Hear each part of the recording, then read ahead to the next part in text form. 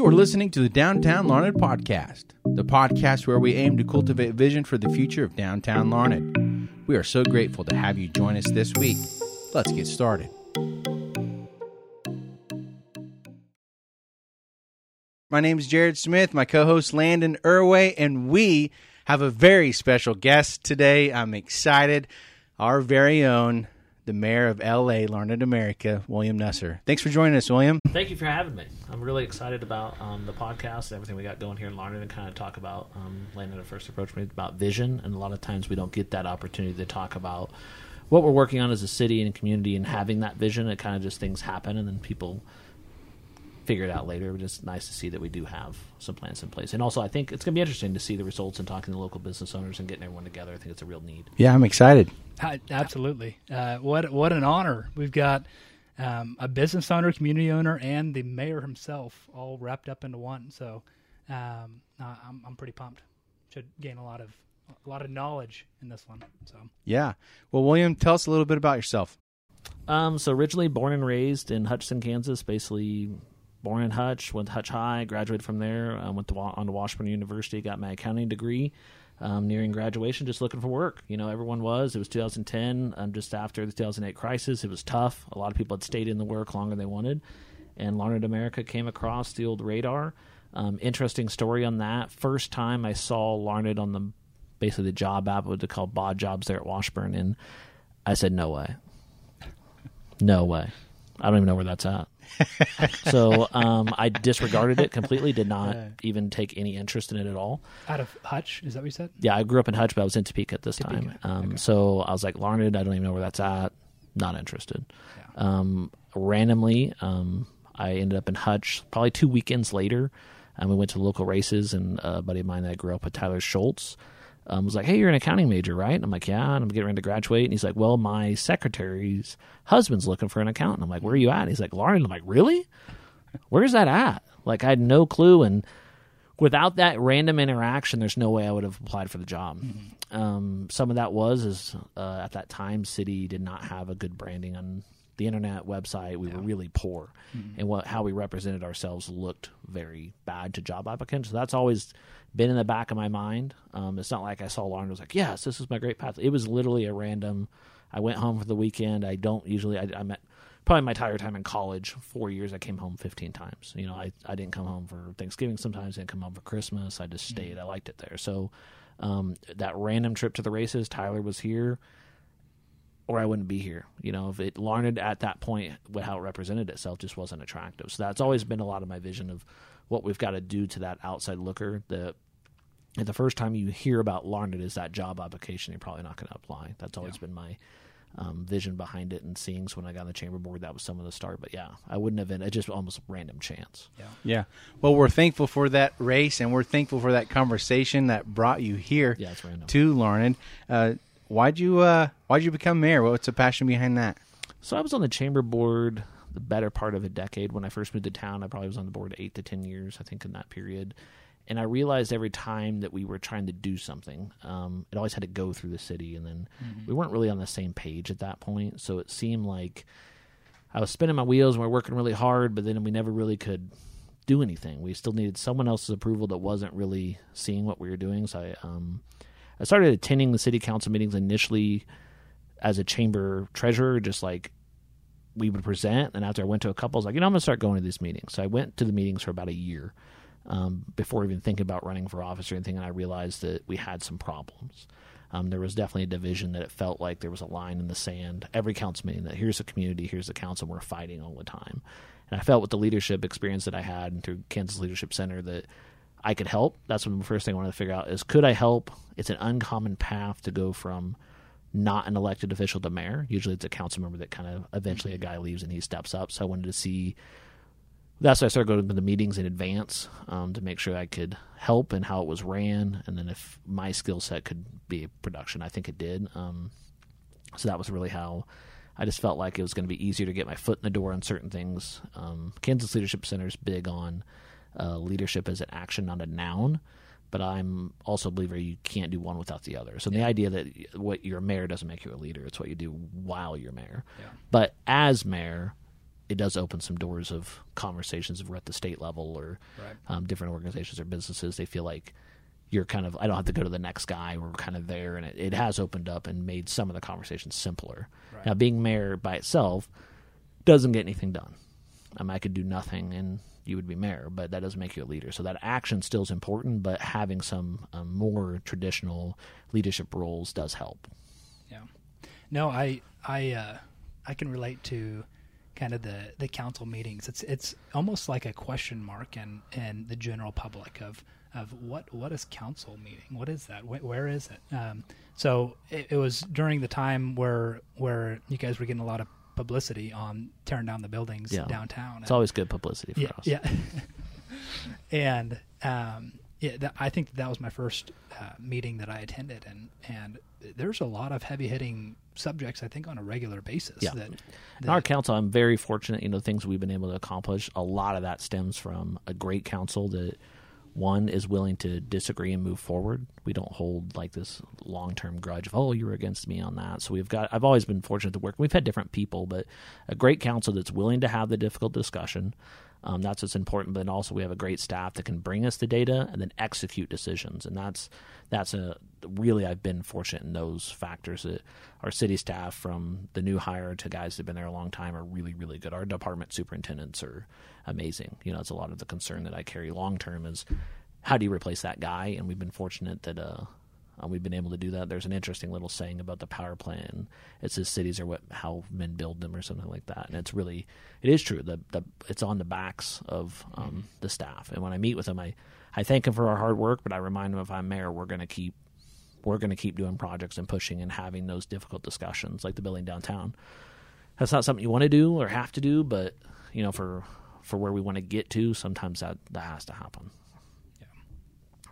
Well, very good. So William Nusser, Mayor of Larned. That's not your only title. Also, head owner, right? Yeah, 100% owner of Simmons & Simmons. Simmons & Simmons. So right behind, I guess, Alco Building. We shouldn't call it that anymore. Yeah. So J&S Liquidation. Yeah. But if you've been around for probably at least 15 years, you call it the Alco Building, I guess. But used to be in what was the address of your downtown building? It was 529 Broadway, so at the corner there, catty corner from Ace Hardware and right across from Farmers Bank. Okay. And that's I drive downtown quite a bit, just obviously having enough passion to start a podcast over a concept, but probably more normally long term is the Masonic Lodge, I think built in the late 1880s. Tallest building, right? Yep. I mean, how many stories does it have? They have 3 full stories. And when I mean full, you're talking 15-foot ceilings. Yeah. Per. And so we don't have to stick on it very long, since we'll dive into more of the building aspects, historical concepts in later episodes. But right now, what is up there? It seems like nothing's been up there forever. So when we moved, and this is a good thing to address with downtown buildings, but I want to be honest to people, in my moment in time is I did not want to own a downtown building any longer than I had to, just because of the overhead and the cost. And I knew, as our firm and the way our principle was, that I wasn't going to invest to finish the top 2 to 3 floors. And that basically, we never had used the second and third floor in the lifetime of Simmons & Simmons. So we've been around since 1988. So I knew that I wasn't the great steward owner of it, because my focus would be on Simmons & Simmons, and that wasn't our niche. So we sold to somebody that had been leasing from us to Alliance Insurance. So they're not using our old office space as of now. Hopefully, I know they've had some interest, and it's a great space. I wish they would more actively market it. But the second and third stories, the second story is interesting. It was old. It's kind of set up in offices, basically, because the Masonics used to host their office space there. There's a cafeteria kind of area, kitchen. And the third floor, if you think about the space of that, it's basically almost one large room. And there's nothing up there. It's a pretty cool space. A lot of old historic woodwork. It's a really cool space. And I think it's not that far out from making it right. It has a good roof. It's not a flat roof. It's got some crown to it. So actually, for investment, it makes sense. The windows have been updated in some recent period of time because they're good functioning and sealed. If you could get some living there, it'd be interesting. But it's the heating and air. It's the trickiest. Heating and air and sprinklers, I think, will be always your downtown trickiness because of regulation. Well, Windows is a start. Yeah. That's a start. Yeah, and it has really good, like, more new modern Windows. The Masonics did a good job at maintaining it. Yeah. And since then, the second story has some storage now, but really most of it, the nice part is versus other downtown structures, is pretty vacant. And there's not like a bunch of old stuff there that people are keeping it. And I think we'll get to later about a lot of the fight is cheap storage. So, yeah, and one big part about that building that has an advantage probably over others, it already has a functioning elevator. Oh, wow. First to third floor, yeah. Cool. And it works pretty good. We kind of had a policy not to regularly ride it because we don't have somebody coming out every year, but it does. I've never had a situation where it didn't function well. So you're not that far out from it being an active elevator. So when you look at ADA and living in there in a space, not having just stairs everywhere, and it has some updated electrical. So that's a big plus for that location if you look at development. And honestly, at face value, it's a nice building. Yeah. You know, did you guys paint it gray? Yeah. Okay. So when I moved here, I think it was gold or yellow at one point.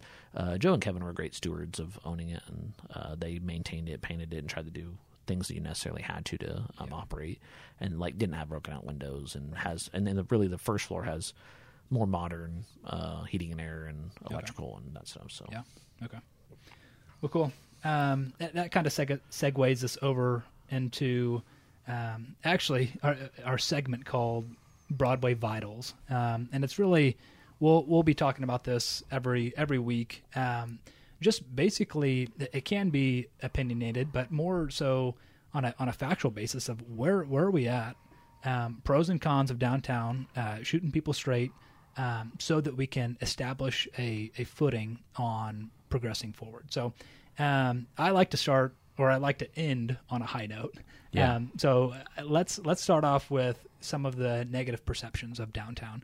And I think as mayor, you're probably at the forefront of complaints, I'd imagine. Yeah, I think on there for downtown, it's always that people want it to be what it was, right? You know, things were different when there was a shoe repairman, a TV repairman, and just different things in industries that don't exist anymore. And the visual, you know, especially those the buildings that we did go through the demolition phase, there was a lot of really poor visual. You're talking boarded up windows and overcoming just even that small stuff. When a guy's awning goes down, get him to address it, windows out, get him to fix it. There's this perception that we can go there and just tell you to do something, right? The city needs to do that, you know. And I always joke when they talk about the city, it's usually not positive. So they talk about like we're this authoritarian figure, but it's a good and bad thing. But as a property owner, you have property rights, and it's important to make sure that we don't infringe upon property rights. And so as much as you want someone to replace that window or paint their house a different color or do that, they have that right, you know, and that's important through this process. We respect those rights. That's what was really difficult to me. I'm a really big believer in property rights. You know, we do as a city, but it's not what I want. It's what people at large want. Like if a guy wants to have his grass real tall, that doesn't bother me. That you own your property, and there's a point that we got to be careful not to cross too far over, because what we market and look through, why people are attracted to the area, especially what we've seen since COVID and a lot of the restricted things that we saw back east and out west, was freedom. You know, you have freedom, and we got to caution on ourselves what we do, because that was a lot of, and what you're seeing why rural America is more attractive today than it was pre-COVID, I would say, because people have realized the freedoms that you have, and we got to be careful. I mean, you want to have a clean, nice town, but you also got to be respectful of people's freedoms of property rights. They own the property, you know. So what right do you have to tell them what to do? Yeah, I think that's a great point, William. And I think even you just bringing up and talking about just even when the complaints come about what it used to be. And I think the heart behind this podcast isn't looking back of what it used to be, but what can it become? What can downtown become,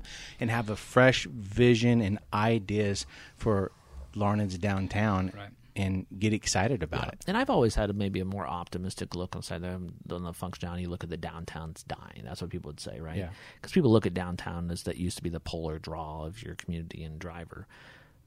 But when we were downtown as Simmons & Simmons, sometimes as a business owner, I took that to be offensive, because we've been there since, really, and functionally, our firm's been around since the 30s. Just it has changed names or owners. I did not change the name when I purchased, but, you know, we had Everett Avery owned it, then Pavanka bought it from Everett Avery, and then Kevin and Joe from him. So we're talking long-term business. Ike Shaver Plumbing, been there since Ike started it. You know, you got OPI's been there a long time. Even my favorite furnishings was Tabler Furniture. The banks, been there over 100+ years, First State or now Fusion, and then Farmers. So even here at State Farm, so I think when people say that, I think sometimes I take offense. When I was a business owner, I'm like, we've been here almost over 100 years, we're going on 100. But, you look at other places had been for over 100, and you look at Country Season, what Don and them are doing, they put investment in. So I think when they say it, people say it's dying, but one of the main reasons that we basically changed our business location was parking availability for my clients. Yeah. So I would tell them, if you think it's dying, come here at 2:00 during tax season, try to find a parking spot. Right. There's not. Yeah. So I want to make sure we are honest too. Our downtown is, there's things we always want to improve, and that's kind of our job. Yeah.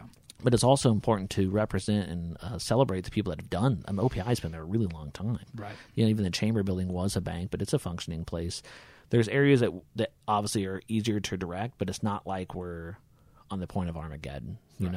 Country Season and Dawn in them, and even at Scraps, what they've invested in their business needs to be recognized. It can't just be, our downtown, we need to, Right. Yeah, there's some areas that we'd like to be better, but also I'm very proud of the businesses that have sustained really long periods. I don't know how long Shaver Plumbing's been there, but long time. Ike ran his whole career there. Now the Shaver guy's there, and it looks like there's succession. That's something to be proud of, that a business like that has been able to sustain and be there a long period of time, support a lot of families in their business, but also support a lot of households. So I'm not always as negative, I guess, on that side. And I think that's an important point to talk about, especially here on this podcast about Downtown Larned, of just continuing to look forward and what it can be. Because I was just hearing part of a conversation a few weeks ago with a couple that were talking about that very thing of downtown dying, and they were talking about on Fridays and Saturday nights how many people were downtown. And I remember even in high school in my small town, you call it dragging the gut here in Larned. We just call it dragging Main where I grew up, and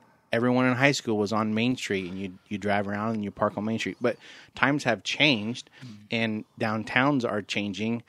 That doesn't mean they're dying. It just means we get to adapt and move towards and have fresh vision and passion for what's going on. Yeah, and I think what you saw, in a rural America in general, I'm always super optimistic now versus the 80s. The 80s of Hutchinson Mall, that was built, and it basically drove all the retail from Larned, Great Bend.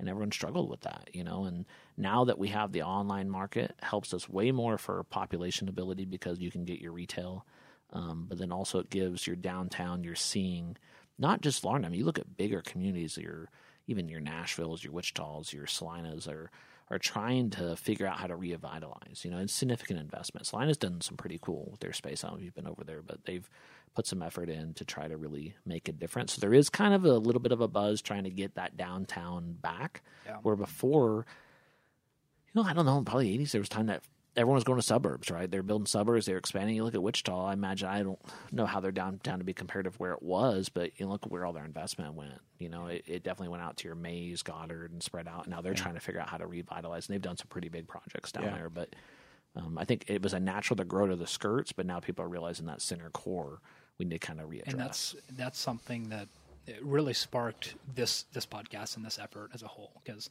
moving back, me and my wife, we have skin in the game. So I've got family here. That's why I moved back. I've always loved Larned, but I have the memories associated with that versus people who move back like you guys, and you're just creating your own memories, right? So. There's no yesteryear. Right. It was already at that point by the time you get here. So what I've experienced on behalf of State Farm is just encouragement that people are moving into town. Really, even though, historically speaking, our population is decreasing, and there's no doubt about that, just to look at the charts. But but I would think, we had that census in 2020, and I really just bites me though that timing. One, right. Historically, we're an area that doesn't answer those questions, but I think 2020 COVID on would be the first time I really do believe we've seen a population increase. Yeah. I completely agree. It's got to be. The housing market, where it's at, I would be surprised, but it was just the timing of when census was, and it came out, and they kind of powered through regardless, even though we were on all these lockdowns. Right. So they tried to paint this picture, and I just think it's different. I think your market's and that's where I was going with that is if you look at longevity, there's a population decrease. Yeah. But within these past couple of years, there has certainly been interest in moving into town simply because of the freedom, right? Yeah. You look at the places where people are moving from, and it's a little bit more rigorous as far as freedoms go. So, but beyond that, just as far as the state hospital goes, there's a lot of young people moving into town, and they're kind of dragging their feet on it, like it's well, I'm kind of stuck here, you know, per se. But the good news is they're here, and what keeps people in town is relationships, right? Of you develop friends, you develop memories, right? And then next thing you know, you're stuck for life. Like Dave and Tina Gatto. Shout out to Dave and Tina Gatto. They have no skin in the game whatsoever, and they just wrap themselves up with some good friends. And next thing you know, they're lifers, right? And I think when we look at in our marketing side is that sense of community. You know, and that's what we offer. That's completely different than when you go out in Wichita, and and one thing I think that when we look at downtown development, or we look through, everyone's like, oh man, Hutch. I grew up in Hutch, and out there by the mall, everyone's like, oh, it's blowing up. I'm like, yeah, if you like chain restaurants. I mean, it just has no character anymore. Right. That's what I think that we can offer a completely different experience in our community. You can have character. You can have that mom and pop that still cares. It's okay, but every time you go to a big development area where everyone's like, oh, that's blowing up. Okay, all the houses are 5 feet apart. They look the same. That one's baby blue gray. That one's baby blue brown. Yeah. And there's Buffalo Wild Wings, Rib Crib. I mean, there's no character. I grew up in Hutch, so I'm a big Roy's barbecue fan. Like, that's character. That lady's been there. They're registered my entire life, and that's what it's about, creating that community. And I think that's what we have. That's what small towns are allowed to differentiate versus bigger communities, because bigger communities is just chain restaurant city. Yeah, I agree. Well, maybe you've already addressed it, but as mayor, what's one of the most consistent complaints that you've been faced with regarding downtown? Downtown, I meant complaint-wise. I mean, guys get it there and there, but it's not like we're beating the drum on it. I mean, it really isn't a regular thing. I mean, what we've seen, it's not like every day someone's like, what are you going to do with downtown? I mean, a lot of the focus, and it's tricky as a city. I mean, it's an interesting role when we consider and define economic development. That's what I was thinking about when coming on this podcast, is thinking about, and I'm interested in what people's response will be on downtown revitalization. What is economic development, right. And it's tricky in what the city's role is, and normally our role, I think, in basics when we talk about council, our primary focus is public safety, so police, fire, and all that stuff, and then roads and infrastructure. What is our role in economic development? Are we the driver? Are we recruiting? Does it help if there's an incentive base, but really our ability to give much incentive there is tricky. Well, and incentive is short term anyways. Yeah. You can't nurture a business along its whole life off of incentives. Yeah, it's got to be. I think traditionally in our area that people aren't wanting a government subsidy type program to be providing to why it works, and that's the trickiest part about downtown is that we've seen investment recently, which is really nice. I think that's community focus, but to make a large boom, it has to have profit focus. Like it has to make business sense to do it. And how do we look at what programs are currently out there? How do we look at our spaces to make sense that if I invest X, Y, Z, that's ultimately what we're coming down to. All these questions will rely on, if I put in this money, what am I going to get back? And it better make sense, or it's not going to happen over a whole scoom. You may get 10 guys together, say, or another guy to what we're getting now that says, hey, I love Larned, I'm going to do it, but it's got to fiscally make sense for a larger scope of project, I would think. Yeah. You touch on it kind of hit it on the head as far as what can the city do, because you're absolutely right. There's only so much that you guys can do that is actually going to not infringe on people's actual rights and whatnot. So at some point the majority of it has to come from the community. So I think that a lot of it is just rallying troops to some point, but not necessarily in Larned's realm, but what are other communities and cities doing to their downtowns to help supplement change? That's an interesting question. I mean, you look at, there is, so the state has some programs like State Main Street, and you can sign up on these deals and get what they call like a Main Street program, and there's some guidelines there that kind of help you get on that role on the marketing side. But one interesting thing I always look at when people talk about downtown or commercial, and with our industry there at Simmons & Simmons, we deal with a lot of small business, and routinely we have a guy come in and say, hey, I got a new business, or I've been working out of my home. Now I feel like I'm big enough to get a commercial space, right? I'm gonna open an office and have an office. Where are you going to go? downtown's interesting on that. You're not going up and down and there's just 4 sale signs up and down the road. If you pulled up your phone today and looked at commercial real estate in Larned, it's not available. Right. And that's one of the things that we're trying to task as a council, I think, that can help. Making sure that avenue that the property owners, I don't want to say are squatting or sitting on property, but we've got to figure out that component. Because what we've seen, like the building that were downtown, they saw the demolition. Most of those in the last 10 years transitioned hands for anywhere in the $3,000 to $5,000 number. That's what they were selling for. So when you buy something like that, you're just not putting money into it because that's not why you bought it. You bought it because you said, well, it's got 3 stories. If it leaks, the first 2 will catch it. Like, I'm going to put myself in the bottom. And you think about a storage shed that's $150 a month for 10 by 10. I can get this 3,000 square feet for $3,000. So finding the right owner, I think community-wise, that's probably a better pressure than what kind of rules and regs we have to fall in of asking that guy, dude, you've had this building forever and you're not doing anything with it. Like, can you get off of it? Or like, and I think the key is first domino. And I think we're seeing a little bit maybe more holding on properties today because of the development we're seeing. I think there's a little bit of interest, like, how is this going to go? Like, I'm next door, I'm down the street. I'm watching this. I mean, you look downtown, there's been a construction for over a year now, but it's a big project. And with the demolition and combined, I think there's some owners down there that I don't know if they have interest in development, but they kind of feel like maybe my property is going to be worth more because of that. So they're holding versus seeing everyone develop together. That first domino's key, I think we have that. I think you're seeing a major building being renovated and the space next to that you're going to have that kind of item to pull people back downtown. And I think that helps to go through, but it's just the people holding the properties. I mean, and as a property rights, there's not much the city we can put pressure on that you need to take your chipping paint, fix your window, but we don't have a lot of authority until it becomes a public safety problem, like we saw with having an engineer come in and he has to certify and stamp that this building is an imminent danger to the community. There's not much we can do. And it's unfortunate for people to hear, but it's more community pressure. It's that side of we got to be better. It's kind of like when your neighbor mows the grass. That's like, when you that guy give him a good stare down. Yeah, he mowed his grass. I should mow my grass. So that's the hard part. That consistency and ownership and there. But seeing the other day when I drove, I was like, maybe our downtown signs are too flat on the building. Maybe that's our thing. Like every business you drive by, it's flat.